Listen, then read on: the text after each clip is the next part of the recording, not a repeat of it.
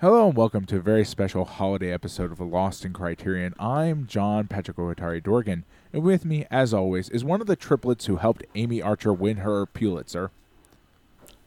I am the Adam Glass, and I am a triplet with my cousin Daryl and my other cousin Daryl. We're identical cousins. By the way, they're not from the same family. My mom's side of the family, every male born, my mom decided to buck this trend, but every male born on my mom's side of the family is named Daryl. It goes back to the year 1250 when they were made. I'm referencing a thing right now, and I don't want to have to explain what I'm referencing, that's so fine. let's just move on. I assumed it was I assumed the triplet phenomenon here was some sort of similar to carcification or dendrification, where every person named Daryl in your family just ends up looking identical and being genetically identical, despite being from different branches of the family. No, I actually am going to explain what I'm referencing because I find it fascinating. Okay, so a couple of weeks ago, there was a German police shut down what was a right-wing coup attempt. Yes, I remember that. And the guy they wanted to install as the new emperor of Germany. Oh, yeah, okay. His name was Heinrich, and his name is Heinrich 18, I think, 16, maybe 13, because every male in his family since 1200 has been named Heinrich, and it's Heinrich 1, Heinrich 2, Heinrich 3 in order of birth every century, and then they reset at the next century. So that's some wild shit, though, man. So he's the 20th century's Heinrich 13 or whatever he is. Wow.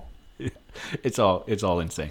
Anyway, Jonathan Haidt is joining us for our holiday episode. Say hi, Jonathan. Hello. Jonathan does the music, and we're always happy to have him around, not just for the music. I do it every single episode. He does. Yeah, it's brand new. He's going to do it live. Jonathan, I got to admit, you weren't our first choice for our Christmas guest. Dang. Well, that is harsh. Whoa. Damn, and I want to be man. harsh. Now, we wanted nothing to do with you, but we were forced into it by circumstances beyond our control. We love Jonathan. We're happy to have him, but I'm okay with being on the B squad. We were originally going to watch a different movie with a different set of guests, a movie particularly geared for those other guests. You could even say that movie and those guests were first choice, first draft. Well, the weird thing is that wasn't even first draft because for the last 6 months we've had so many conversations about this over the last. We've been talking about doing a different movie for 6 months, and then 2 weeks ago, I don't know why he did this. I don't understand what happened. Because we never would have found anyone to I guest with us. disagree. I think we could have. Now, we're not going to reveal what that movie is. I'm going to edit this out. Not on air, but I will tell Jonathan. Okay. We talked for 6 months about doing it. So originally, our guests last Christmas were my roommate Ben and our friend Steven, who's a longtime guest on the show. And Ben's been on quite a few times by this point, too. Christmas were Ben and Steven. Yeah. Please stop. Unfortunately, Steven broke his arm, and in the worst possible way. It's worth noting. Yeah, in a really terrible way. Simply having Steven's a broken arm. It's truly a holiday miracle episode. We're gonna break into song every time. I think that's the opposite of a miracle, actually. Well, not him breaking his arm. Us breaking into song all the time. I see. Anyway. Are those similar things? Yeah. Breaking into song and breaking one's limbs? Yeah. So anyway, because of that, Steven had to drop out, and when Steven dropped out and we were down to just one guest, I decided to switch movies. And when we switched movies, I thought it'd be great for the movie we switched to talk to our friends the Hapes, who are wonderful people, and I love them to death. And then, unfortunately, this evening, Jonathan and I have spent the last 2.5 hours trying to get our audio set up to work in a way where all of us could record together. Meanwhile, my wife falling further and further asleep as such things happen as the exciting. Yeah. Can you hear me, Pat? Yeah. Okay. Wait, I can't is it hear there? me. Wait, what? Oh, put that in over there. Oh it's no, this it darn again. Soundflower. It's the down. You just gotta hook up the. It's only $99. The internet. Yeah, it's only $99 for a replacement for a free thing. Yeah. Oh man. So anyway, don't try to do this on a Mac, I guess is the answer. Absolutely not. podcasting. Don't try it. Anyway, avoid it. So Casey watched the movie and was going to join us, but we took too long and she fell asleep. So we should ask we're gonna move her to that. record her thoughts as like an appendix to the thing. I actually was going, if she stayed asleep on the couch as she was and hadn't gone upstairs, I was going to just like put a mic on her and see if we could get some kind of like dream logic answers.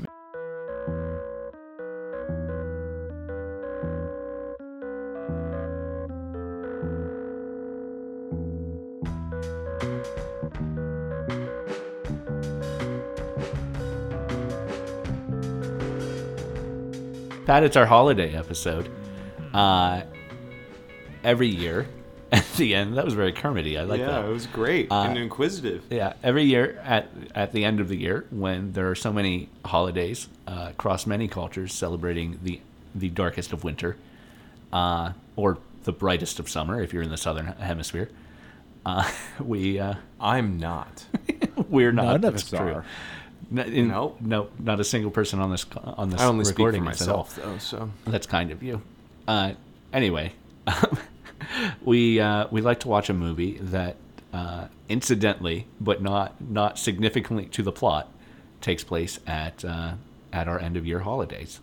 And this year's the holiday structure of this year's movie is actually pretty integral to the motif of the movie, I think. Yeah, but it's not like But yeah. But also a different holiday than normal, right? Because it's not we're not celebrating. It's not Christmas in this one, so that's fascinating in and of itself, right? Yes. Christmas happens in the background of this one. Timing wise, it has to lead up to New Year's. Yeah, I mean it it's must. all about but New Year's. We don't ever really we don't talk about acknowledge Christmas that at all, whatsoever. Yeah. But we're watching the Hudsucker Proxy this year. From 1994, directed by the Coen brothers, written by the Coen brothers, produced by the Coen brothers, also co-written by Sam Raimi. That makes a lot of sense. Yeah, hence Bruce Campbell's mighty appearance in this. Yeah, I was like, he's not a Coen brothers staple. What's he doing here? Yeah, Raimi gave one of the Coen brothers. Now I can't remember which one. Raimi gave him his start as a second unit director under him, and. They apparently had actually started working on this script around 1985. It stuck around for a long time. Wow. And was going to be too expensive to film back then as an independent, so the Coens had to wait until they had enough clout to actually get the budget they needed to make this movie. The script was finished in 1985. But wild. Yeah, that is interesting to think about. So is that why it's so contemporary feeling to a movie I've never seen but I see constantly referenced with this movie, Brazil? Yeah, that actually does definitely for sure. You can feel that. It would have been, it would have been more contemporary in Brazil, and more, maybe more of a response. But then again, though, I mean, it's definitely stylistically has a lot in common with Brazil as far as like sort of its take on sort of social hierarchy and structure and things like that, and also the sort of visually it has you could sort of feel a similarity there, like even though obviously the actual visual style is so different, but they're both sort of highly stylized versions of what they're going for, right? Right. But like the thing about it is that it seems like... go ahead. And they both have angel wings, I was going to say. Yes. There's that, too. But interesting. Yeah. Brazil is much more overtly a political film than this is. I think you can get a political read of this film, certainly, but the look. But I think the look... There's a lot about the look of this movie. Brazil is much more overtly a satire than this is just a screwball comedy pastiche. And honestly, like I enjoy this movie, but like not to malign it, but like it feels like this is sort of in some way the sort of like kind of like, for lack of a better term, coward's version of Brazil, where it's like, well, we're not gonna explicitly tell you necessarily how fucked up, you know what I mean? Like, I don't know. Like, it has Brazil fun with those ideas like a cartoon does, you know? Yeah. And one of the things I really like about like Rocko's Modern Life is it's just a kid's cartoon where that kind of stuff is going on in the background of Conglamo and all these ideas of like where people fit in society, and those things are sometimes overt, but usually they're just in the middle of a bunch of slapstick and nonsense and almost body horror-esque stuff. And, I think that this movie does that because those are comedic points. The points that they're making, and that's, like Casey was talking about it being a satire and things like saying that it's a satire. And I think that they market it as a satire, and it's not one. It is a funny comedy. Right. It is basically it's a cartoon version of a Frank Capra film. So Brazil's also overtly a Christmas movie. It does take place at Christmas. Interesting. It's the background of Christmas. One of the points of the satire of Brazil is about the consumerism of the culture that he lives in. Which this one doesn't really like. No. It talks about the company being that way, but it doesn't have like a cynical view of like. No, even really. They just like point it out more as like realities and gags about how money hungry these guys are, and use it for like a motive as like this sort of person is like this, than they do to say, and it should be like deemed as wrong and like evil. Well, and that's the thing, right? Is when I was talking about this versus Brazil, I think that's like an important. And again, it's fine. There's nothing wrong with it just being a sort of more cartoony version of that. But like Brazil, is meant to call out that behavior and like the behaviors it's talking about in a much more like obvious way, right? Whereas this is more Terry like, well, Gilliam. you make your own call about how these guys fucking suck. Like, yes, and Terry Gilliam has so few movies compared to the Coen Brothers that the Coen Brothers are just able to kind of make like a screw off sort of movie in many different styles. I would consider Big Lebowski that way. I would say Llewyn Davis that way. They all have like this kind of like no arc. It just kind of goes up a hill and then falls off. And even their best movies do that, and that's what makes them really great, that they're able to be like, we're going to make something really crass, and now we're going to make something really like PG. Like, I like that they have this movie more than I like the movie itself. I like it amongst the other films they've made, if that makes sense. No, I get it's sort of they have their sort of oeuvre, which is so like sort of whatever they feel like doing at the time, which is and this proves nice. that. Yeah. Like, I mean, listen, this is an early Coen Brothers film, right? It's number 5 of their films, right? And before this, we've got Blood Simple, which is absolutely a crime film, a noir, dark, deep, right, witty. We've got and then Raising Arizona boom, right after the that. Other Side. Yeah. Swing that, but and also then, still a crime movie. Yes, but like in like very much a comedy. Totally different clothing. I mean, almost every one of their movies is a comedy, even if it is whatever. But, and then and Miller's back to Miller's Crossing. Another neo noir.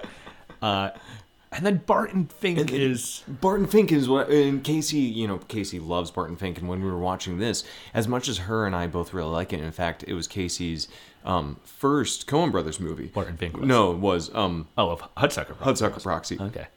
And I'm like, well, that makes sense. Like 94, it was PG. Like it was just a movie that'd be on TV or satellite or whatever. So it makes sense. And so, like, because of that and having this earnest place, it's great. But she was kind of also like, man, I really just want to watch Barton Fink right now because it doesn't fit that crime mystery thing they've done. Right. And it doesn't fit.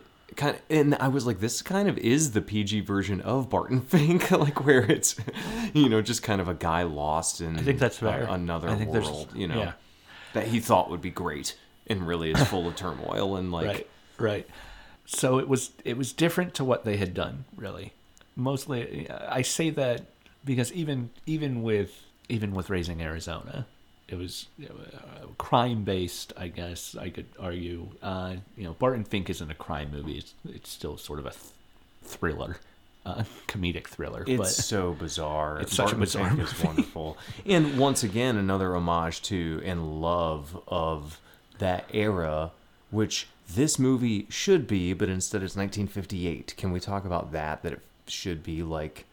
1930s, right. 1940s. I mean, it's interesting because it walks around in the aesthetics of a sort of Art Deco sort of 20s, 30s sort of, and is talks about corporate structure and everything in a way that is we think of as synonymous with like the pre-crash sort of yes. But then like it's set in the late 50s. It's almost like I don't know why that I don't hate it or anything. It does bother me at times throughout the movie just because I'm like, okay. What it feels like to me is when you watch a Superman cartoon or read a Superman comic book in the 50s or 60s, or Batman for that matter, like both of them work the same way, but they're very clearly set in the Art Deco period. I mean, Batman Future Past has always existed though, so they've all that, and if it would be super juxtaposed, it would be a little more sense, but it just seems like they wanted the movie to be in the 30s and then found out when the hula hoop was actually invented. Right. That's I was going to say the same thing. They're like, "Oh wait. Oh, okay.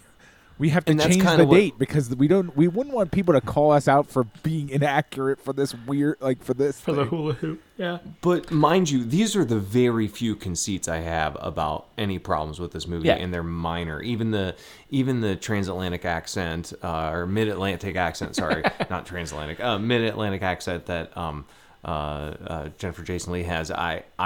It's both annoying and also really great that she goes for it. I mean, it's a whole cloth reference to His Girl Friday, right? For Hildy and His Girl, and a little too on the nose, but it's so screwball. Then that's the thing it didn't decorate itself like a screwball movie, and it should have a little more because it is very I feel like there should be a slide whistle half the time when he's has the fire on it, it reads as being screwball-y and everything like that. My only issue, and this is it's gonna be one of those things where I feel like we're in a sort of nitpicking this movie or something, but every time I've watched this movie in the past, which has been a while, it's been 10 years since I watched this movie, but I'd seen it many, many times before that. I always really enjoyed it. Now at this point, sort of the pastiche and the stylization, kind of at this point, just kind of annoys me a little bit.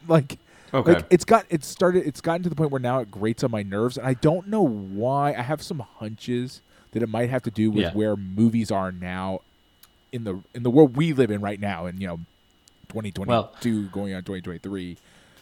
Somehow that has reflectively gone back and ruined some of these kinds of movies for me, if that makes sense.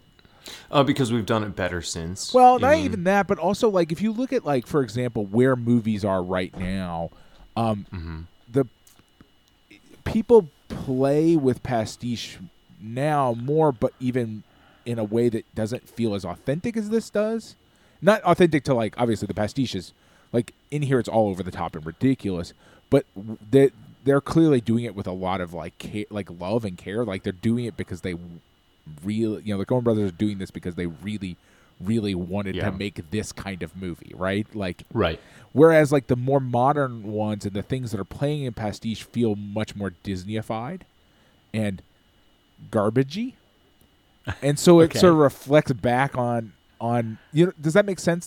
It's this seems like almost a touchstone for people have watched this movie. And they're now making movies, and they're making sort of more garbagey versions of this. Oh, yeah. Well, now, the thing is, this fits such a very specific kind of movie that instead of it being oh, didn't you want another Frank Capra film? Because that's really what it is. It feels like an homage. It feels silly because it is set in that world. Right. So you can't have such a basic idea or have these really... It's kind of the last time that these stereotypes really fit as well, which is another reason why it makes sense that it's in the late 50s. It's right before a big change of everything, and obviously buildings that were built in the 30s and things, they probably stayed the same for 20 some years. Not everything, it would be completely different in 1958. So, I mean, it's not necessarily stuck there, but I think the pastiche nature of it works in its favor. Yeah. As time goes on, because I don't know. I guess when I was thinking of things that have done it better, Mad Men has obviously done not pastiche, but has done time period stuff, period piece stuff better, but only in its humor and its dialogue, and what it's going for is to be a genuine. Yeah, they're going for that. That authenticity that this is obviously not going for, but I don't know. Right. There's I even when I think about if I think about, and I think that I don't know why I feel this way. I can't put a finger on it exactly, but I feel movies doing bad, like this is not a bad pastiche in the sense that like this is good. This is very well done, and like is getting exactly what it's going for. But in the time since then, I feel like a lot of movies have gone for like half-assed versions of something like this kind of pastiche. Yeah. Where like pastiche where they're not paying too close attention to like Mad Men is going for authenticity, but like pastiches where they're like, well, I kind of want it to feel like this. I'm thinking specifically. I'm looking directly, staring in the dead cold eyes of Disney and Marvel when I say like doing half-assed pastiches of things that the director maybe if the director had unlimited freedom and wasn't constrained, maybe they would have done a full pastiche of something, but instead sort of half-assed their way there. Like you mean like how some of the Marvel movies are let's go with maybe this is just the most prominent one, period, not just the most prominent one in my mind, but let's say Winter Soldier is a John le Carre adaptation. Yes, exactly, but it's not a good one. Right. And like most recently, like I actually enjoyed it, but like the most recent Thor movie is a sort of 80s hair metal pastiche, but they don't go all the way, and instead they're sort of they're doing it ironically. They're kind of laughing at themselves while they're doing it, but they're not like it doesn't feel like we're watching something where everybody's telling a joke and they're all in on the joke. It feels more like a wink and a kind of snicker. It's funny because every time people talk about Marvel movies and they talk about them being bad, I'm like, no, they're awesome. I love them. They have so much rewatchability and whatever. But the ones that I watch are like the Iron Man movies, the Avengers movies, the like Ragnarok, and the Guardians of the Galaxy. There are so many other movies that I don't watch because I'm like, no, all of those movies of the first part were so good, and then you say like Winter Soldier, I'm like, oh, well. I would never watch that movie again. That was really just like a poor watchable. It's just not enjoyable to watch again. There's nothing enjoyable about it, and they didn't find themselves until they got back to that Jon Favreau style of making it a comedy again, and James Gunn and Taika Waititi and like all these people that were able to like do that. And I think those people still do a good job. But yeah, now they're going to be in this phase where they are. I haven't seen the new Thor movie. I don't know why. I enjoyed me and my kids liked it, but it was like I was like, but it was like, and it was.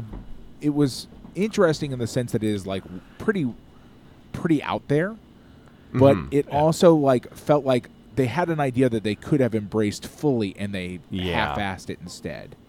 Right, and usually it is more rewarding when you do fully go there, which is why I enjoy things that.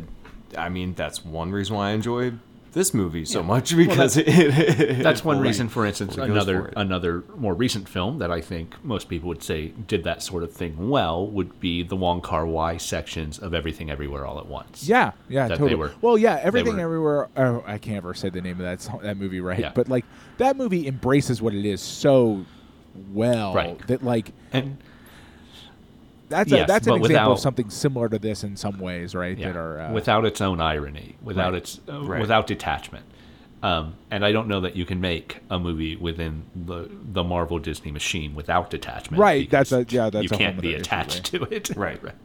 But to boil it down, what you're saying is modern use of pastiche has poisoned the idea of pastiche to you extent, in a way where it does feel bad here. Interestingly enough, some of the most common critiques from when this came out that I ran across were maybe kind of similar. Not necessarily about the pastiche, but about the particularities of what they're pastiching. Mm-hmm. Complaints like that our main character is very much a Preston Sturges main character, but he's existing in a Frank Capra world, and by its very nature, that is at odds in a way that is not resolved within how the movie is presented.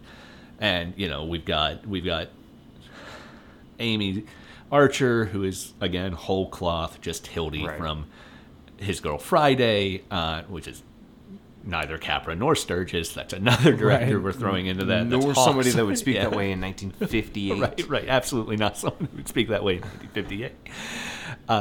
So when this came out, not a lot of critics liked it. Right. That's understandable. I understand why that is. Yeah.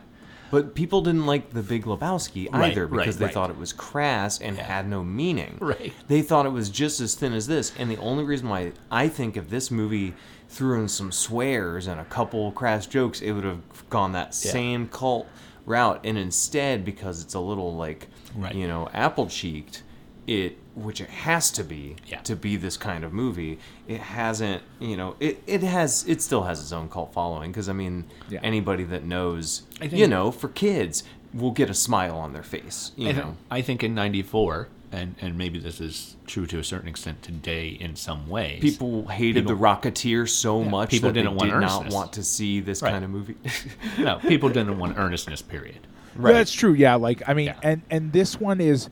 And this one tries a little bit with, not like a lot. It's mostly earnest with a little bit, with occasionally sort of, but it just doesn't get to a point of matching the 90s irony. Some characters are cynical here. Right. But our main character is all earnest, even when he hits, he hits rock bottom. He doesn't hit rock bottom with an earnest, view forward. He's got no hope there, but he's got an arc. I don't know. I feel like for the age range that this movie can go for, because it is PG, there was a lot of lighthearted and hopeful fare in 94. Right. Whereas not from the critical eye, but from more of like the audience. But the audience's attention on this couldn't stay. I feel like they could have edited about 30 minutes out of the movie where it just is the same thing going on for a really long time. Yeah. Right. And it feels like it could just have been shortened, and the ideas, like, I don't know, because I love how haphazard so much of it is. Why Moses is magic? Where's the magic from? Why is that clock stop time? Right. My favorite stuff in it just doesn't make any sense. I mean, that's kind of... That itself is kind of a piece of satire. One could maybe argue that in 1994, the term magical Negro was still just used for someone giving sage advice, not someone with actual magical abilities.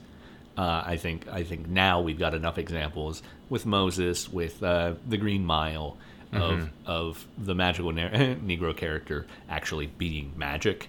That term has started to morph.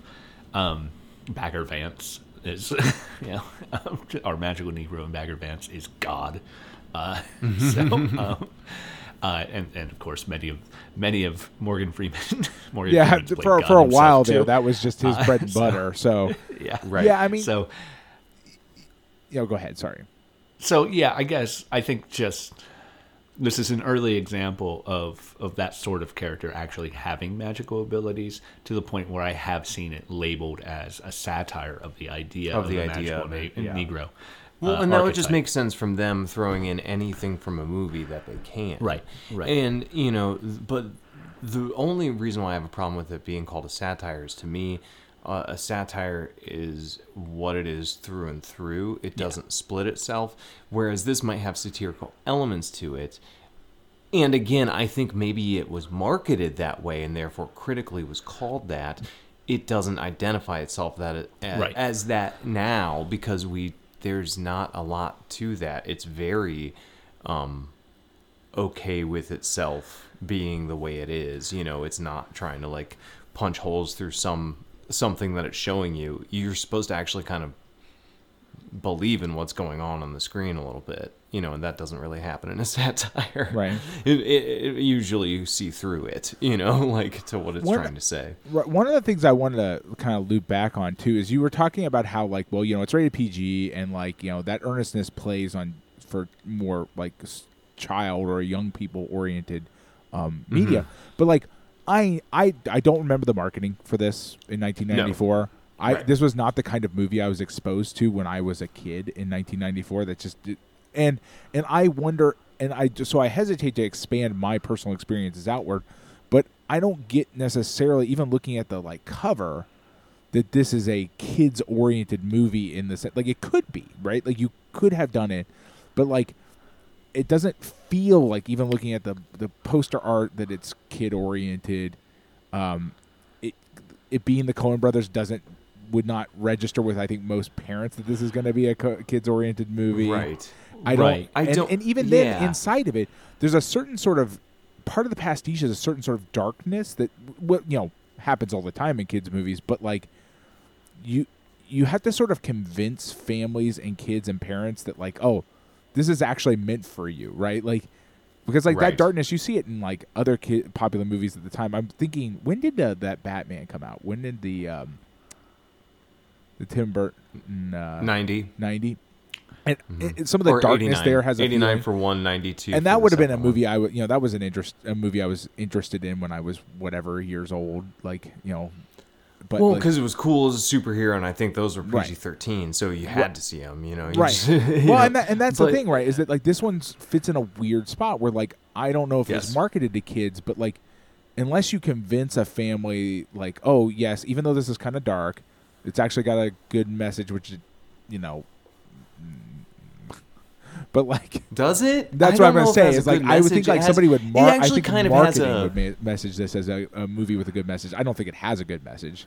It has a bit of a Christmas Carol message. It's a very visited by three spirits when he's like saved from dying, and then just immediately goes and does what he needs to, and like whatever. But like most of it's just very silly. It's like they always end up with the trunk full of money in the river. That's just like, that's their thing. And it's kind of that. Right. At the end, things happened.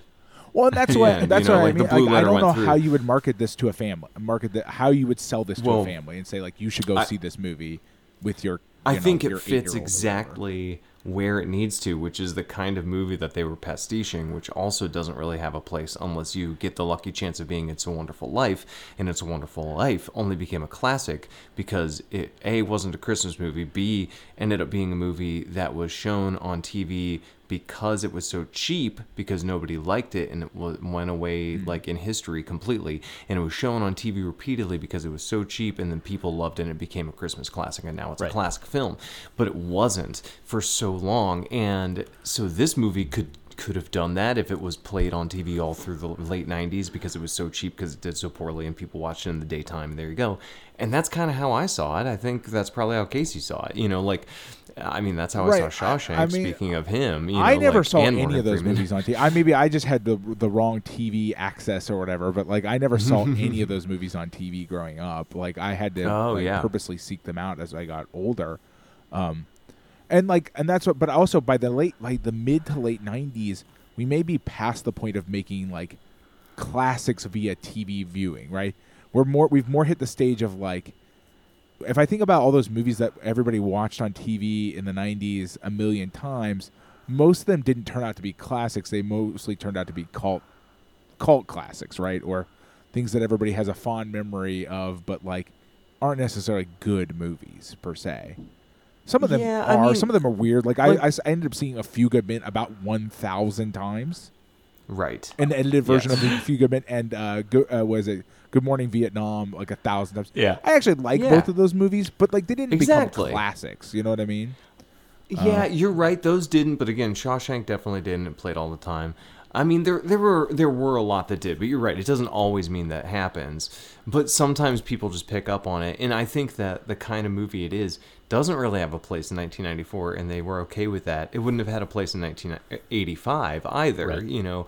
So I feel like it kind of went into history where it's supposed to go as that sort of a thing. It's like if a rapper tries to make a rock album, it might be cool, but it's not going to be the best rock album, and it's going to fade away. But hey, they did it, Right, and I think it's also worth like I don't like to use like reviewers very much as a guide or like reviews as a guide, but it's interesting that like this is one of those weird sort of I don't know, like sort of agreement on Rotten Tomatoes between both critics and audience. They all agree it's like it's better than average. It's like goodish.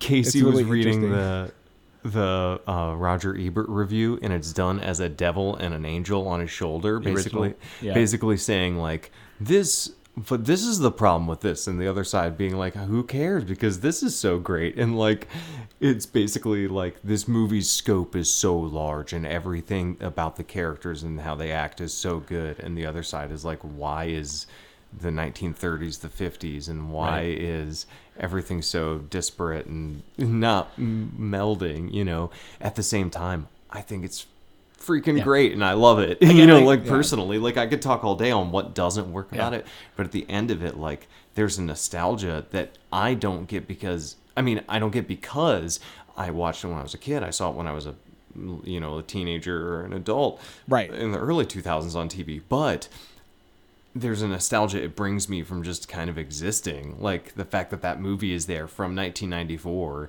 You know, I love that story. It's like quiz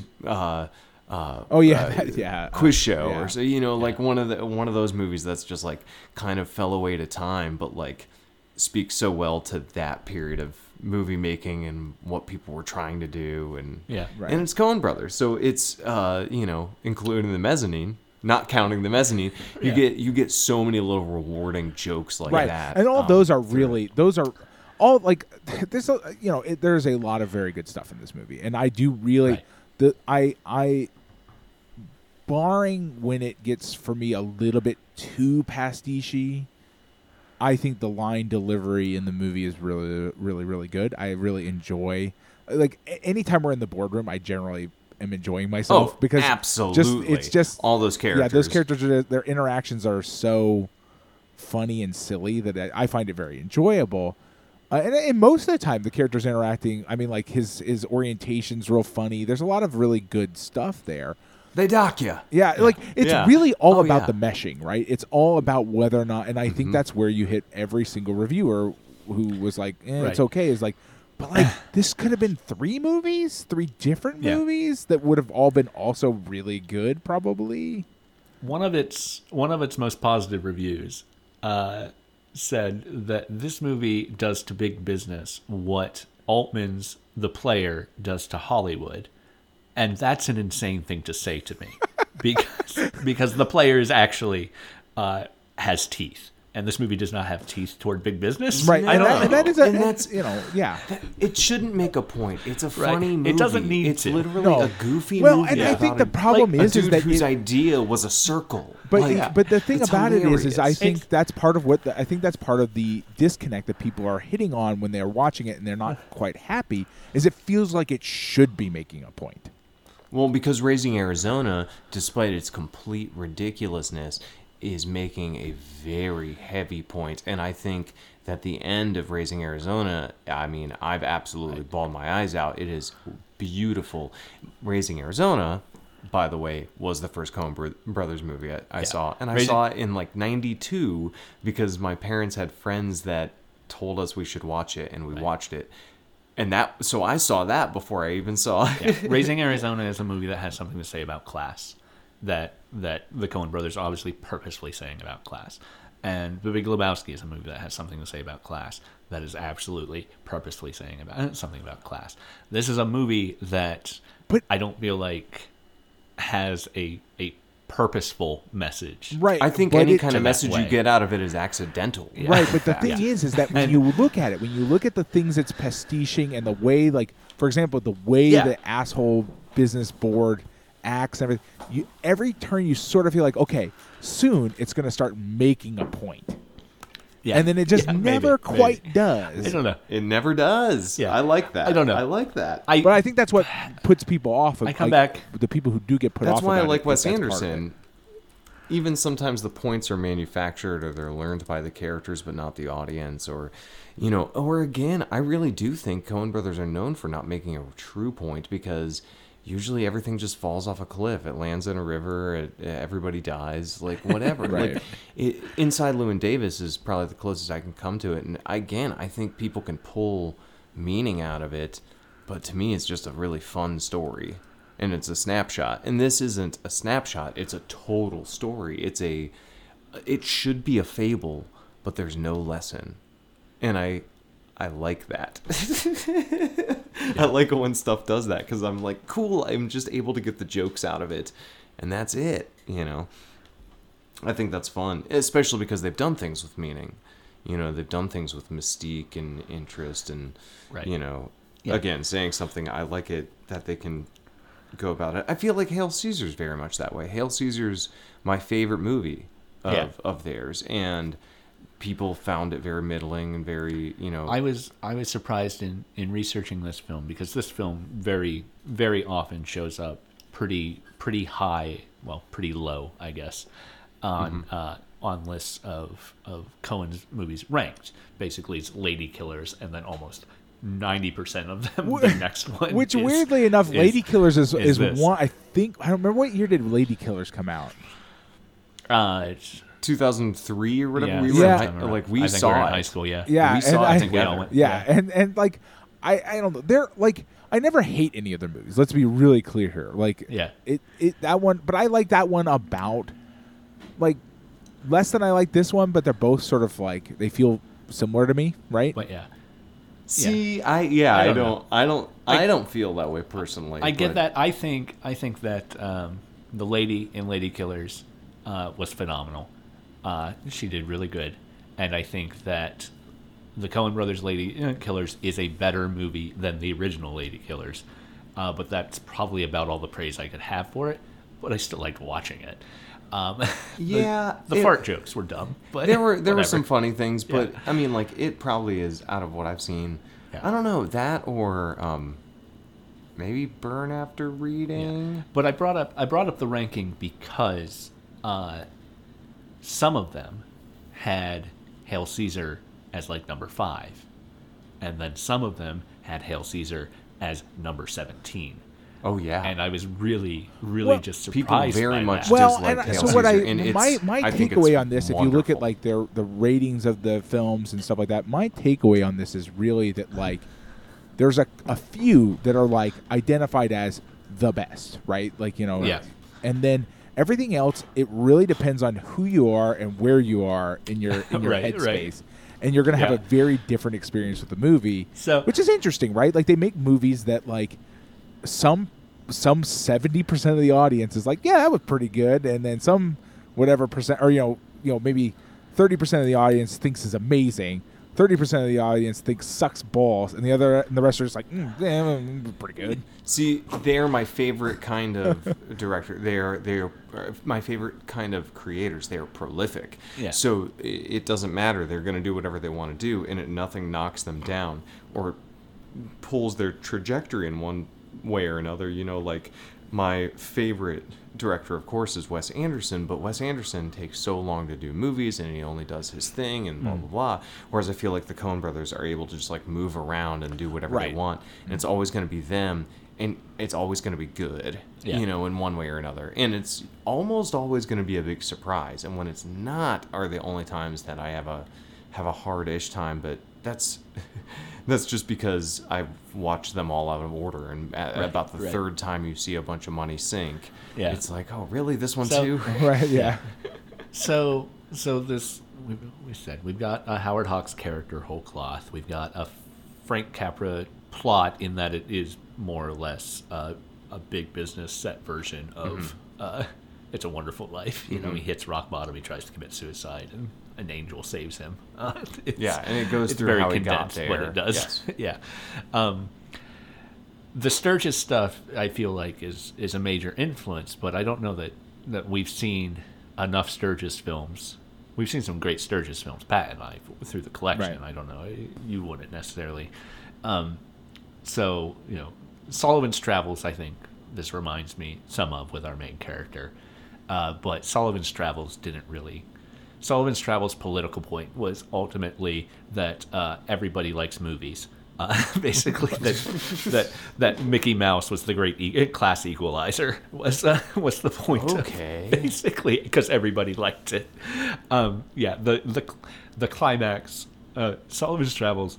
To explain to Jonathan really quick, is about a guy who makes movies and he's disillusioned, and he goes travels, and then he finally realizes the transcendentness of movies when he is in a Southern African American church that a white sheriff marches a bunch of chain gang prisoners into, and all of them watch this Mickey Mouse cartoon together, and everybody loves it. right? And that's maybe out of any of the Sturgis films the closest we get to a political statement from Sturgis. Okay. Because the other one is like Unfaithfully Yours, the one where the orchestra conductor imagines 3 different ways he's going to kill his wife. Right, yeah. Which is like I enjoyed, but yeah, like it has no point. It was super fun. It's a very fun movie, but it's obviously a movie that has no You would have to work very hard to pull a message out of that movie. Yeah. A bird in the hand is worth 2 in the bush. Yeah. And then, what's the other one? We've seen The Lady Eve, which I barely remember. It was very early, but it's kind of just a screwball comedy. Right, yeah. If I remember correctly, I think a woman, Barbara Stanwyck, I think, pretends to be, or lies about who she is in order to... Yeah, I don't know that but then they end up falling in love anyway, and I don't know. Anyway, it's weird. I don't really remember it, and it was, what spine was it? 103. It was 9 years ago that we watched that, more or less. So yeah, 450 spines ago, but Jeez, Al. But yeah, but I do remember those other Sturgis movies much more explicitly, and he is a great director. But yeah, this definitely owes a lot to Sturgis. Definitely owes a lot to the other directors we've named, and it does that. I don't know. I think it just still boils back to me, as far as audience reception of this, that the Coens earnestly wanted to make a pastiche of those directors who they loved. Mm-hmm. And no one in 1994 wanted an earnest pastiche of anything. Yeah, no, I think that is probably a big part of it, right? And like, no, for sure. And they had enough power to throw around that they could make a movie happen that wasn't going to appeal to majority of the audience that like might watch it, right? The studio told them to do reshoots, and they said no. Oh. They had final edit, and they just they determined they did not want to do the reshoots, so they didn't. Now, I'm curious about this. I feel like Barton Fink wasn't like a commercially successful film. Wouldn't you? But maybe it just stayed on an indie circuit, and this next one went bigger. But I'm sure one was critically acclaimed, and the other one was not. But so I guess that's all they're reaching for, or all we're talking about is, the appeal of critics. Right, Barton Fink did not make its budget back either.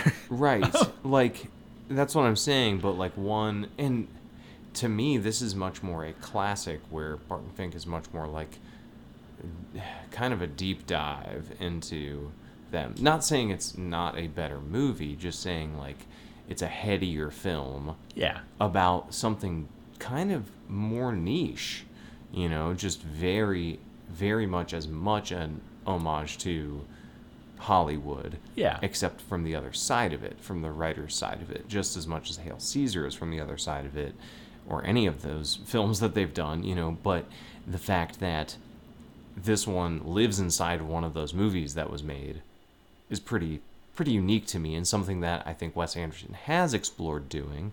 He's made movies that essentially are about characters that live in books within other movies, and I think that Quentin Tarantino has now done that by making some of those like the more grindhousey films. He makes kind of the content that would be in some of the movies he's made that is referenced. I think he's gone that route multiple times. So I think that this works as being a piece inside of that. I think that's also why I like Hail Caesar, is you get to see both. You see some of the films that they make and the behind the scenes stuff like you would in Barton Fink or something. Yeah, I think that's fair. It's like Miyazaki and plane films, like sometimes they're about people that fly the planes, sometimes they're about people that make the planes, sometimes there are societies where you just live by the wind, and so you just glide on airships, other planes. It's all planes. That it is. It's all briefcases. This movie does this movie have a briefcase of money? I don't think so. I don't think so. No. Like not even. No, they've got an envelope in the pocket. Oh, one of the funniest parts when when she's going through his desk, like when they first meet, trying to figure it out, and she just pulls open the desk and just the pencil comes out. Yeah, it's just a single pencil rolling around. Yeah. Absolutely. Stuff like that is just impeccable in this film. When she breaks into his office later, right before she meets Moses, we don't see it that time, but she opens that drawer again and we hear the pencil roll. That is actually my favorite version of that joke, because nothing's changed here. This is it's just as empty as this desk and his head are just as empty as they were earlier. Yeah, it's very good. I will say, now that we brought up Amy again, I spent a good chunk of this movie thinking, that doesn't look like Jennifer Jason Leigh, before about an hour ago realizing, that's because I thought it was Jennifer Connelly the entire time. Oh, gotcha. Every time I heard Jennifer Jason Leigh, I thought Jennifer Connelly. And that's why I didn't think it looked like her, because I was picturing Jennifer Connelly as the person I was comparing that to, because my brain's broken. One fact we found out today is that she does the voice of Eunice Uhlmeyer on Mission Hill, which is Weirdy, which is Kevin's love interest for one episode. And she sounds almost identical to this character, and in fact makes many references as such. Yeah. Which, that's the Mission Hill people making a reference to this movie. Right, yes. I'm sure. More than anything. But or saying who can we get like the films that we watch. There were a number of critics in 1994 who put this on their top 10 list for the year. It checks with my theory about this movie. There's going to be, among critics also, there will be some that are like, this is the best thing I've ever seen. And there'll be an equal number of ones who are like, this is fucking garbage. You know what I mean? Glenn Lovell of the San Jose Mercury News listed it as his biggest disappointment of the year. Wait, make up your mind. San Jose or Mercury? Come on. Both. I don't think you can live in both places. One's on Earth and one's the planet Mercury. I don't know about that. I do. Yeah, I don't know. People complain about this, it being oddly paced. It is oddly paced. And I think for the most part, the pacing is very, very on par with the movies that they're referencing. That's true. Yeah, I mean, if we go back to like something like I already forgot the name of the one about the opera, the orchestra conductor. Unfaithfully Yours. I love that movie, but like Unfaithfully Yours is 99% like a series of dream sequences, and then him trying to do one of them at the very end. Like it's very oddly paced, but it's to a certain extent, I think. It's weird because like some of the complaints that people I have my complaints about the movie, but mine don't always match the complaints of the people who are complaining like in the past. Like I like the pacing. It's weird, but it's makes it more fun for me somehow because it's unpredictable about like when things will like move forward and when they won't. You know what I mean? Like I don't know how to explain it. Like it didn't. Yeah. When I think about badly paced movies, I think about movies that like make me want to die because they just won't move on. Whereas this one doesn't feel that way to me. I think Jonathan said earlier that like imagine cutting, a half hour or so out of this movie. I don't know, taking it down to 85 minutes might do something, but at the same time I think it might also have the potential to ruin the movie. Like straight up. The pacing for the story they want to tell works for me. I really do. No. Yeah. I generally agree. Like it is weird pacing, but I do, for the most part, like it. Like there's no point where stuff comes to a crashing halt. There's no point where I feel like it goes on too long in a way that isn't its own joke. Like the flash to the kids first interacting with the hula hoop is a scene that goes on too long. No, but the fact that it goes on too long that's is part exactly of the fun. Where it should be. Right. So and that's what makes it fun, right? That is the fun part about it is how long it takes to culminate, right?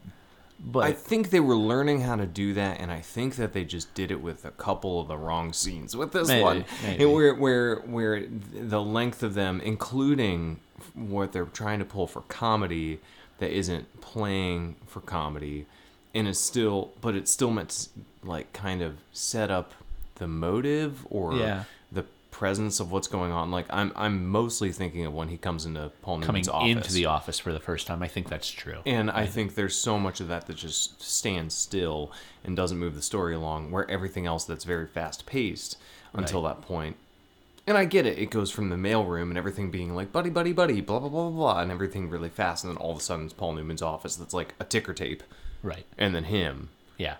But it's like... cavernous and it's cathedral-esque. Right. But it just, it doesn't feel like it's doing anything with that. It kind of just sits there a little bit. But again, that's a mild complaint for something that, I think overall succeeds at what it's doing. And you're right. I think that movies from the eras it's pulling from do that too. Yeah. And I think I can feel that way about like some of my favorite movies from that era. Philadelphia Story. Love that movie to death. And I feel like there are scenes in that probably also feel just a little longer. They're just like pulled it out a little further than it needs to. Right. Yeah, I don't know. There's one director of that era, I think, that absolutely is not in this movie, and that's Lubitsch. And maybe it could have done a little better with some more Lubitsch in it. Maybe I don't know, but yeah, yeah. Like the people it's overtly referencing make good movies, certainly, right? Yeah, they're all great. It's just the Sturgis stuff is more in an ether. We can name specific Capra elements that are here, right? We can obviously name a very specific Hawks thing that is here, but yeah, I don't know. It's okay. So my favorite movie of theirs, actually, I said was Hail Caesar, and I would still probably stand by that, but prior to that coming out was The Man Who Wasn't There. Mm-hmm. And The Man Who Wasn't There is a movie that I find to be beyond anything that they've done in a totally different way. And I think that there are people that think that believe that there are elements of that movie that don't work and, keep it from being what it could be and whatever. And I think every single thing people find as a flaw in that movie works for it. In this movie, I don't feel as connected to those reasons, but I still believe that about it, if that makes sense. Like, the little bits and pieces that may not work actually add quirk that makes it its own thing instead of these a true pastiche. Mm-hmm. I think the moments where he's falling, Paul Newman is falling, and he has the flashbacks to the pants being tailored, right? Like just pure genius, right? Like, things like that happen throughout the entire film.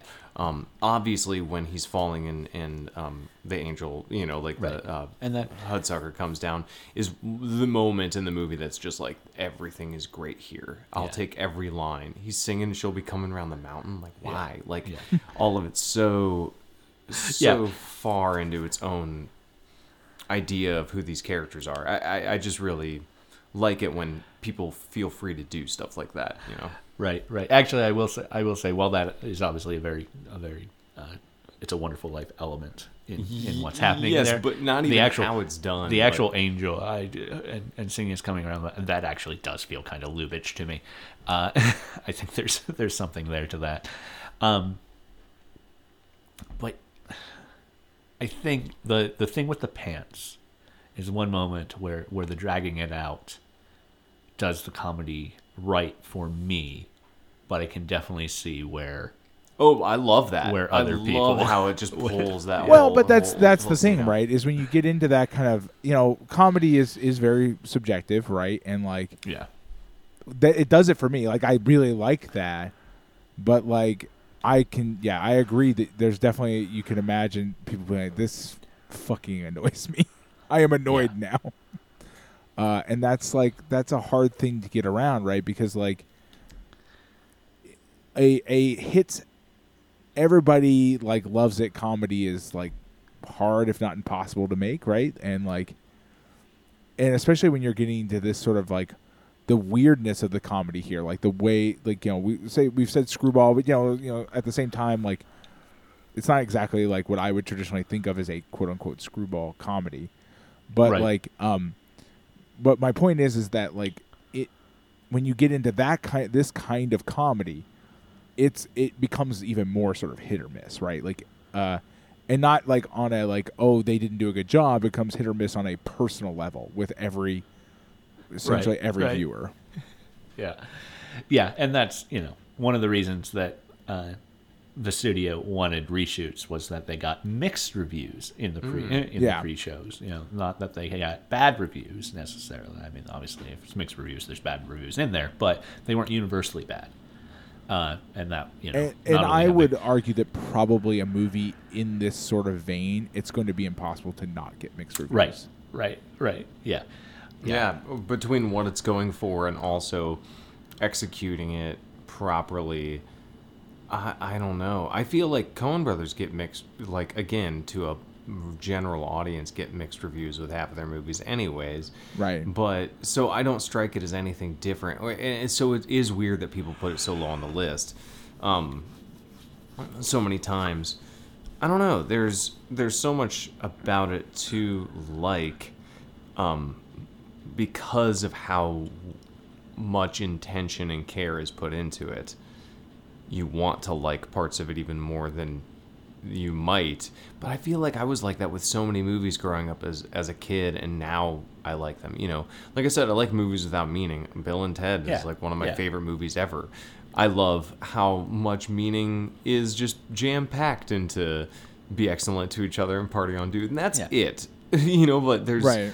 But although you do love those characters a little more than you even really have to care for our main character here, because he's on a roller coaster whether we like him or not, and really when he becomes famous and he becomes an asshole, but that's like the trope. That's what you do when you become big and famous, and then you hit that rock bottom, and then you springboard back up. So right, yeah, and that's, you know, it's to our character arcs. It's where he and Amy switch places. You know, she's right, you know, and then they get to come back together when they swing back in the end, right? Yeah, I don't know. It's a very funny movie too. What do you think if they would have put Bruce Campbell as the main character instead of just switched him and Tim Robbins places? In 1994, Bruce Campbell, there's no version of Bruce Campbell that I don't know. I'm trying to think, like, can he play that kind of character? Can I go for jumping from that question, but derailing it? Sure. Why Joel not? Silver, the producer of this movie, wanted Tom Cruise in the role. Oh. Well, then suddenly it can't even by 1994, right? It can't be a screwball comedy anymore, right? Now it has to be deadly serious about what it is. I think it would have been Risky Business too. Right, but like, was Tom Cruise past Risky Business style? Of course, completely by 1994, right? Yeah, he was like about to do Mission Impossible or something, right? And so, like, at that point, like, I get what the idea there is, but too late. you missed that ball. Well, you know, when you were writing in 1985, that's possible, right? Right, he was about to do Cocktail or something, you know, like, definitely would have been a screwball comedy, and could have done like the wet behind the ears thing in that era too. Right, yeah. Which again, I was saying to Casey, it's so funny. I think Tim Robbins only got roles because there were so many period pieces being made. Because you have in that same era with this, you have Shawshank Redemption and you have IQ. IQ came out the same year as this. It came out in December of this year. And I love IQ. I absolutely adore that movie. I could watch that over and over again and not find one problem with it. Charles Durning in IQ as well. The Hudsucker. Yes. Has a role in course. In IQ. Yeah, of course. They both were in 2 movies that year. That's amazing. The same 2 movies that year. He's such a joy to watch, even, you know, like shaking his leg, about to jump out the window. And just the look in his eye and what he's doing, like, we don't know what's going through his mind. Yeah. Durning's fun.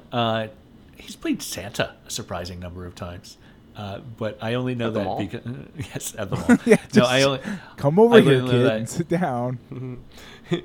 The line's over there. I'm Santa over here.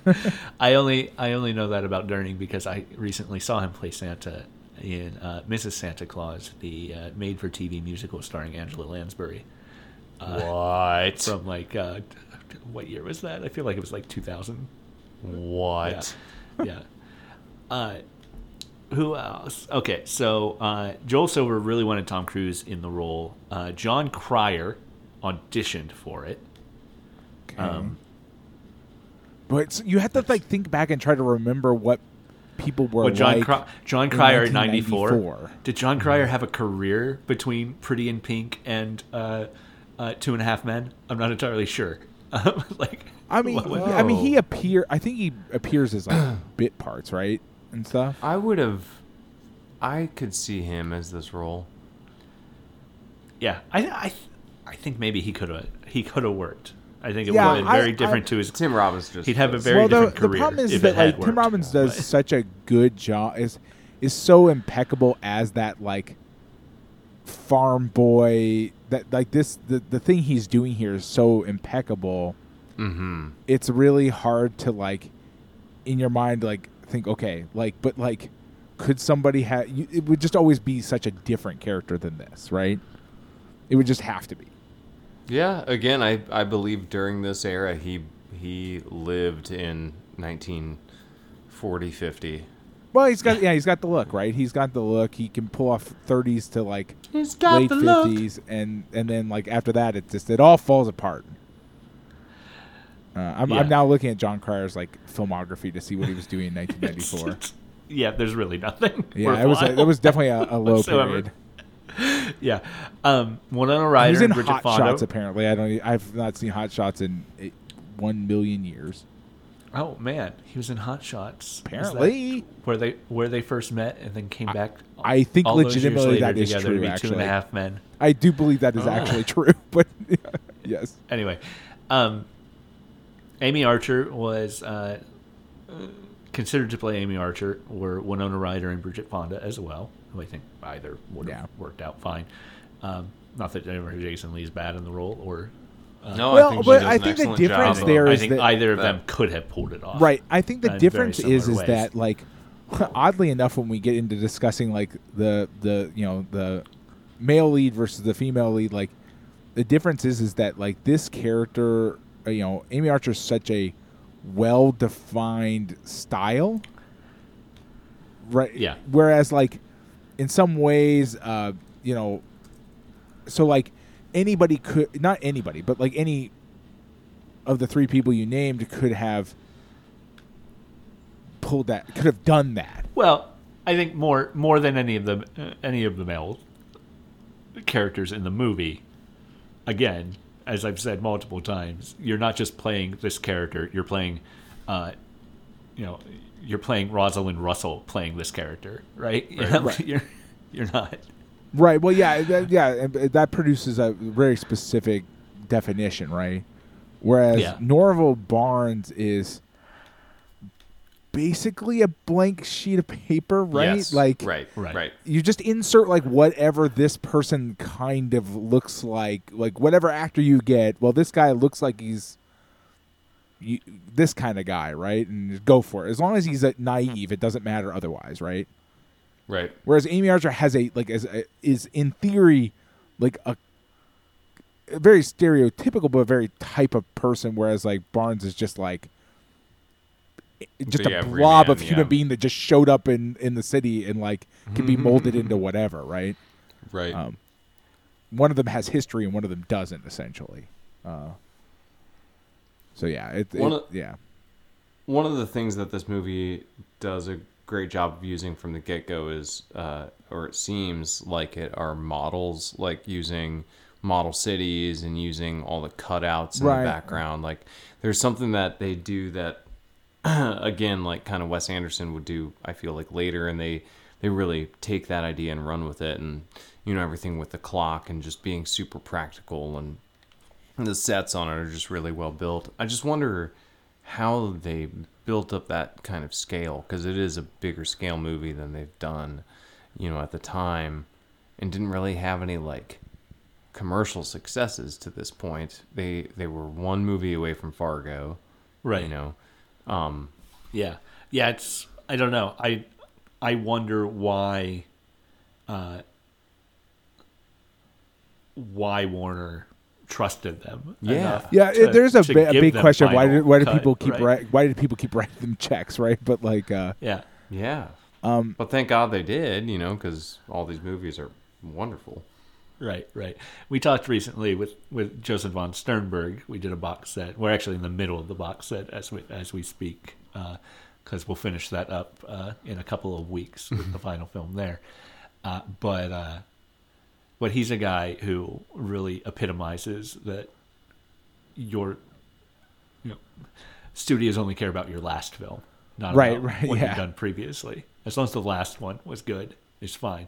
So he gets lucky that he was hired as basically the director of photography as a co-director role, and then the other guy just disappears from production for reasons no one can recount. And that movie did very well. So then he gets other movies. Whereas prior to that, everything he had made never even made it to the light of day. And the Coens, I don't know. Barton Fink didn't do terribly, but like I said, it didn't make the money and back. The kiss of death is not making your money back, right? Like that's the the true kiss of death. You would think. Like, you don't make your money back, you're out. Like, see you later. Except for people who are going for legacy and going for critical acclaim over sales, and almost like a lost leader sort of thing. It's like you say, hey, we've got these guys doing these movies, so you should bring your, film over here that will make us money. I think that there's a lot of business reasons to have something that is critically doing well, but the fact that this movie didn't critically do well and had I would assume a much bigger budget, and didn't make good on that budget. And then still they make Fargo, which, Fargo is kind of back to basics, though. Right. Fargo is right back down into Blood Simple territory and very easy. And then that movie was successful in all ways. Yeah, it seems to be more that, like, perhaps, like, whatever the studio or whatever is using as a metric, that still seems to be hitting, and so like you see maybe fluctuations in budget rather than just complete like, oh, hey, you guys aren't working, you guys are doomed, you're done. Big fluctuation in budget. It turns out Barton Fink's budget was $9 million. Fargo's budget was $7 million. This movie made between 25. Yeah, that makes sense. Put a lot of money into this, and did not make it back. Right. And so I wonder if they're hitting with the right critics, which means that the studio is saying, okay, well, like, we've got something here. Like, this is not nothing. It did make more money than Barton Fink made. But it also costs significantly more than Barton Fink. It made much lower percentage. It actually lost more money than theaters, Barton Fink. Right. That's how it made. It made more money because there were more places for it to make money. And it premiered at Sundance. It was the new Coen Brothers movie, right? And I have to think that it must have been a hit with the right critics, and like enough that people, studio execs saw potential and said, okay, like, eventually these guys are going to make one that is like actually makes us money. But that's an interesting thing because I don't think studios would necessarily do that now. I think that the era that could happen is gone. I think those studios, now the studios we know that are doing that are to a much larger point, like A24. Well, yeah. I was thinking like the major, like the majors. A24 or something like that. Yeah, is of course. But then again, they're not missing very often. Also. Right. They're not. Whether they're taking risks or not, I'm not arguing that they're not. It's just that someone there is a fucking genius who knows how to identify good risks right now. Right, like everybody bought anything that Focus distributed. Right. People are now getting anything that this group does. I think that Netflix is willing to take those risks, and they suck taken at those risks. They're not very good at it, and they immediately regret taking a risk. Right? Yeah, they're Netflix too, does very often. Yeah, they're too. They flap in the wind, like. And whoever like made the call, obviously, like you go and look at Fargo, which made just fucking gangbusters, right? Like I was like, I wonder how much money Fargo made, and somebody was right because it makes up for all the films previously that didn't make money. Right. But, yeah. Fargo might as well have been E.T. what it made. Yeah, a $7 million to $60 million return is wild. 10 times return. It's crazy. Yeah. So I don't know why they got the chance with Hudsucker Proxy. It didn't work, and then somebody decided to keep taking those stripped chances. down for Fargo. Yeah. And you have to wonder to a certain extent if somebody Fargo is extremely stripped down, but that's part of what makes Fargo so good, right? Is that this one, to a certain extent, I wonder if the budget was almost a detriment in the sense that like they were able to lean so deeply into pastiche that's some of what turned people off. You know what I mean? Like some of the sort of set pieces in here don't actually have to be there for the movie to work. Right. A lot of them don't. Barton Fink won the Palme d'Or at Cannes. Well, there you go. That's the answer. That would be why. Now you have your answer on how they got to make this movie. So yes, that it is what we thought, right? Like it hit in the right place that people say, okay, well we've got something here. And not being being a success that way, and not necessarily a financial success, is not necessarily the end of the world, right? Right. But it's fascinating because like I feel like this one maybe suffers from sort of its own like scope. Yeah. Like you could do like all those set pieces. You could do without them. We've seen movies that are kind of in the vein of this story that don't have those and are quite successful, right? Like Warner Brothers reused these model pieces so much it's almost funny itself. Both of the Schumacher Batman movies. That's not totally right. Yeah, I have the buildings. They're the buildings from this familiar. movie in it. Yeah. What else? What else was on that list? Maybe Warner Brothers was like, you know what? Like, this will pay for itself in our ability to reuse set pieces forever. The Shadow, which is actually Universal, also uses this stuff, but that makes sense for the sort of 30s New York thing that the Shadow is doing. And then weirdly enough, the 1998 Godzilla also uses the skyscraper models from this movie. Interesting. Which presumably they were destroyed during, because that's Godzilla. He destroys the models.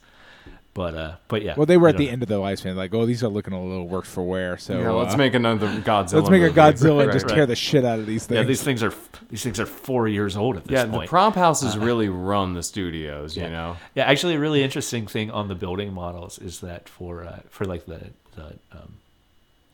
for the falling scenes, the guy did all this model work and everything looks great, but then the Coen kept deciding that the scene itself looked better with a wider frame. Yeah. So they kept changing the lens, and then they were too wide for the models. So like the periphery stuff are paper thin. Just throw it up as quickly as possible to get the shot. Basically stuff. But yeah, the visual, the set design stuff in this is, I think, phenomenal. Yes. The interiors, even when they're sparse, are impressively sparse. They're meant to be, right? And they show like the scale. The scale is the scale is meant to be there, and the fact that the president and vice president offices each have a portion of the clock, I think, is a really neat. Yes.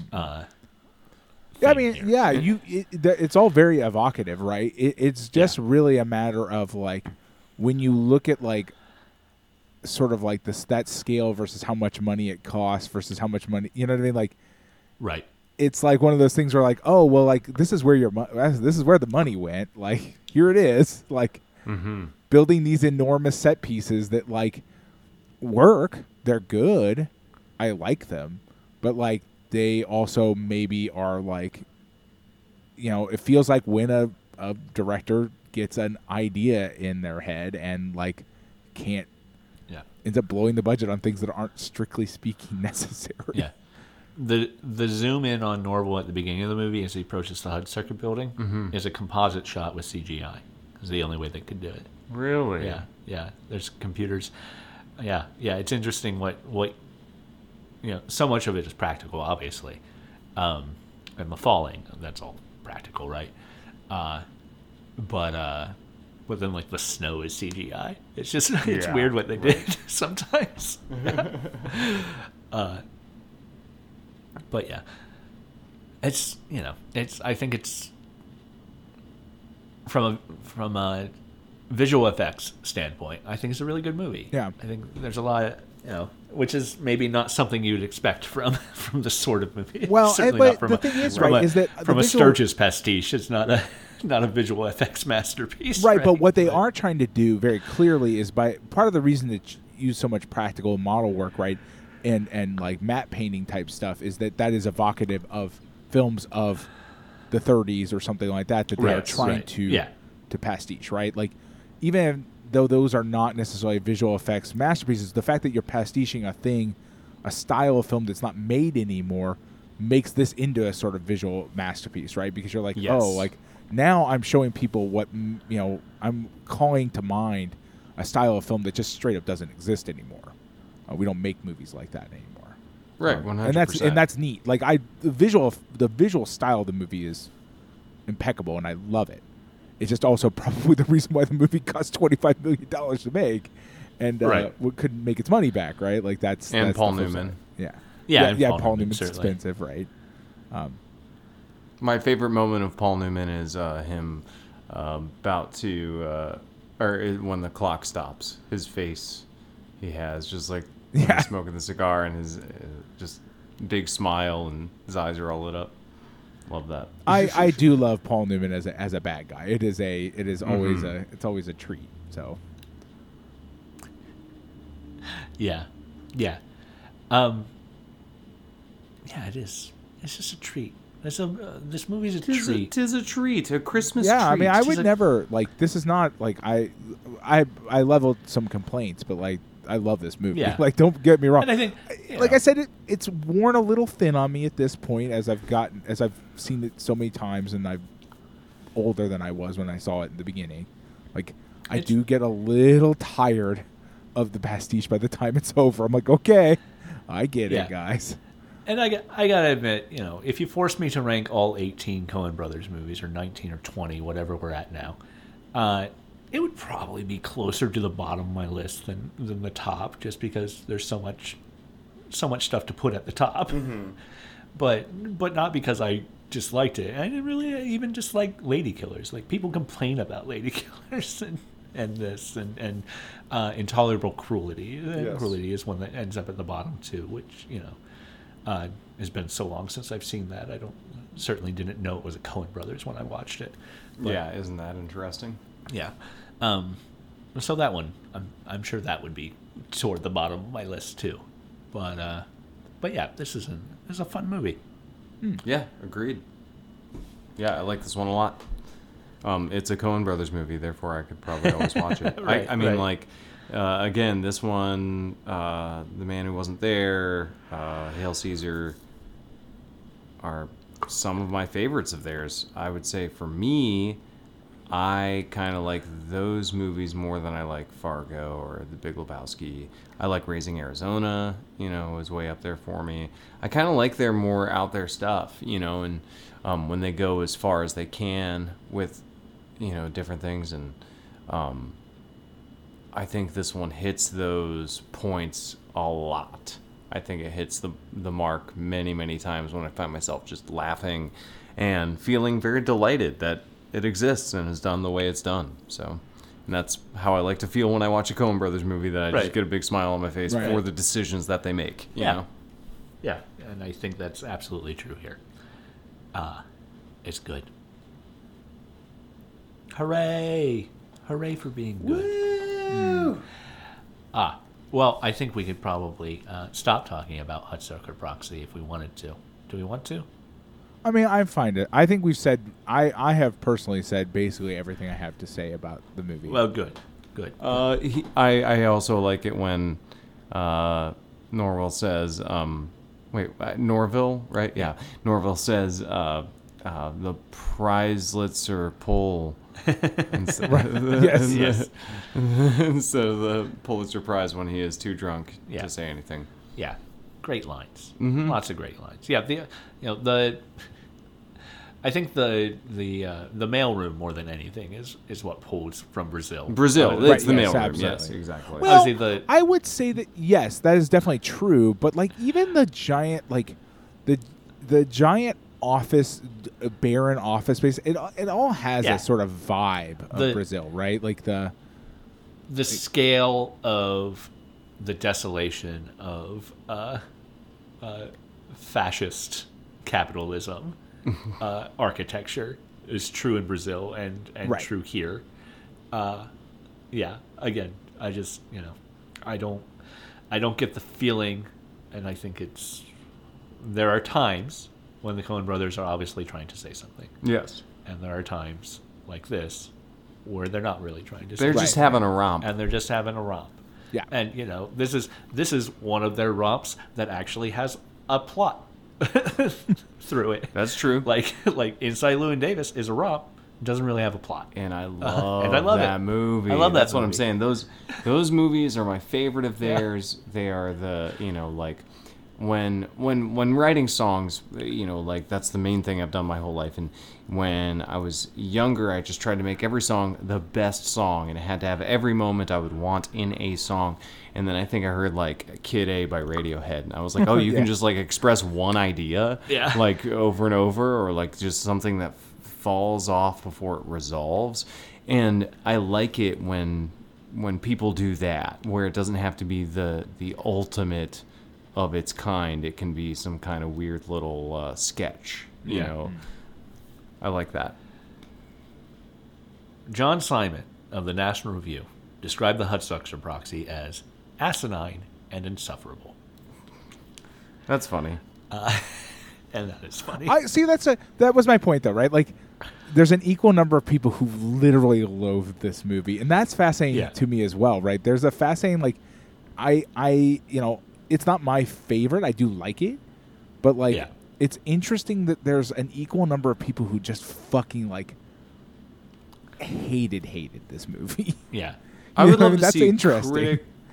I would love to see some critiques of The Sandlot and see how many like people are like asinine and insufferable. Listen. The Sandlot it's a particular thing that was not a Coen Brothers film. So I'm saying that how many things people like cherish. Yeah. That's a universally one, so that's why I'm making that my point right now. But how many things that are cherished by one person or another have been, stated to be the most like blithering, nonsensical thing? And it's like, really? I based my life on this idea. Am I blithering and nonsensical? That's true. That's true. Well, it is the holiday season, and as the holiday season, we invite our friends around, and unfortunately, only one friend came around. Yeah, we're slowly running out of friends. They've all been severely turned off by the fact that we continue to do this podcast. I didn't break my arm or hurt my back or go to sleep. Yes. So I'm the winner. You win. You win the holidays this year. Yay! Congratulations. Give me all the Christmas cookies. I'm fascinated by the idea that maybe this is cursed. We're injuring people by inviting them on. That this year particularly maybe is cursed. I don't know. The audio was we should have done our original plan, Adam. Yeah. That's the problem. But I think you're right. Yeah, since you're the only one here, Jonathan, let's let you spend as much time as you want plugging anything you want to plug. Sweet. All right. Cool. Thank you very much. Yeah. No, all right. No, have a good one. Go ahead. Goodbye. January 13th. 2023. My dad and I are releasing an album. It is an album that I wrote and recorded, and then my dad put bass and guitar and vocals on. We're doing some shows for that, but it will be available everywhere. It is called Was. Again, January 13th, Was, new album. That is on Jonathan-Hape.com, JONATHAN-HAPE.com. Cool. I got to make sure that I say the right web address in the outro stuff for the closing credits. I think I send them to your Bandcamp now anyway. I used to send them to JonathanHape.com when you owned Jonathan Hape with no dash. Before it was nothing. Yeah. And then something terrible. Yeah. Is it something terrible now? I actually haven't. It was an Asian porn site for a while. I did not know that. Absolutely. How exciting. What an odd... What? How does that make sense? And then I know, and I've tried to buy it back, and it's like $200,000 or something because I'm the only Jonathan Hape. Yeah. So if you look me up, I'm the only one that comes up. So it's hyper specific. I'm the person that needs the website. So it's been withheld, and I've even tried to email. You could maybe pursue legal action because like there's like that whole like squatting on the name of like real people thing. It is like the judges will sometimes. It's like going to be expensive legal action too. So it's like right. One half a dozen the other. But I just put the hyphen in there. We're all square. Plus, again, you type in my name to Google. I'm the only one. All of it comes up. So it's all good. Yeah, there you go. We do like to close off these holiday specials by thanking all of our current Patreon supporters. So thank you to everybody as we close out 2022 with Zombie Manos, Tracy McGrath, Robert, Stephen Goldmeyer, Perry Ciccini, Nina Bojnak, Patrick Yako, Catherine Connell, Eric Coronado, Jason Westhaver, Chris Otto, Andrew Jarrett, Adam Speakerman, and Andrew Lemoyne. So grateful for your Patreon support. Help keep us going. If you want to join them, head over to patreon.com/LostInCriterion. And for just as low as $1 a month, you can support us, and we greatly appreciate all that. Everyone who does, and everyone who heads over to Redbubble and looks up Lost in Criterion and buys stuff through there. Redbubble finally sent us our first payment because the general rule on Redbubble, according to their terms of service, is they won't give you a payment until you brought in more than $20. But also, apparently, there's a time limit on that because we hit $5.84, and they're sending me a payment over the course of the next few days. Is how the email order several payments over the course. It's That's very my confusing. understanding. We don't know what's going to happen. It is ridiculous to consider the possibility they'll send us like $1 a day for a week. Right. We know we have our margins on Redbubble set so low. We never intended it to be a money making prospect. It is a way for people to view and purchase if they want to Pat's art from the postcards, and we're very grateful to everyone who has that. That $5.84 actually does represent dozens of orders. So we definitely appreciate. Very happy that. Yeah, absolutely. Very happy for everyone who has been there, and very happy for everyone who has listened. Thank you so much for listening. This week we've been talking about Hudsucker Proxy as our final show of 2020, our holiday special. Next week we're going to kick off the new year with something special as very well. Special. Patreon supporters have been voting on a movie from the first 100 spines for Pat and I to revisit as our 10th anniversary special. The first episode of 2023 marks 10 years that we have been doing this podcast. And it's going to be Sallow, right? It is not, unfortunately. Enough of the Patreon supporters themselves told me that they would not vote for Sallow that we didn't end up putting it on the list. Oh, gotcha. Okay. But I really don't know what it's going to be yet because the voting is still open as of our recording. It will be closed by the time this episode goes out, but it is still open with the recording. So that's going to be a publicly available episode. It will be next week's episode, and then after that, we'll finish up the rest of the Josef von Sternberg box set and look forward to that as well. Thank you so much for listening. I am, as always, the Adam Glass. With me, as always, John Patrick Owatari Dorgan, and joining us special for our holiday episode, Jonathan Hape. Thank you so much, and we'll see you next week. Bye. Bye. Bye.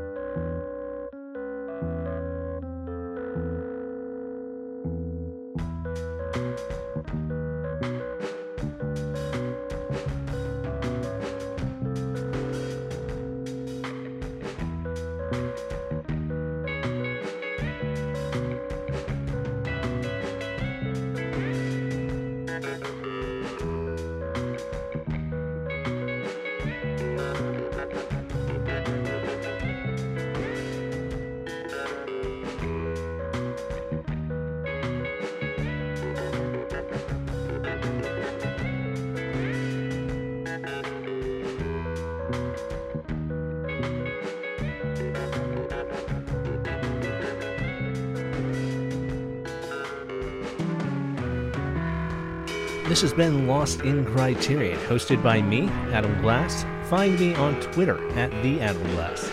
My co-host is John Patrick Ovatari Dorgan. You can find him on Twitter at JPatrickDorgan. Big thanks to Jonathan Hape for our theme song. Check him out at jonathanhape.bandcamp.com or hear more from him on any streaming service. Also thanks to all our Patreon supporters, iTunes reviewers, and Redbubble customers. And hey, thank you for listening.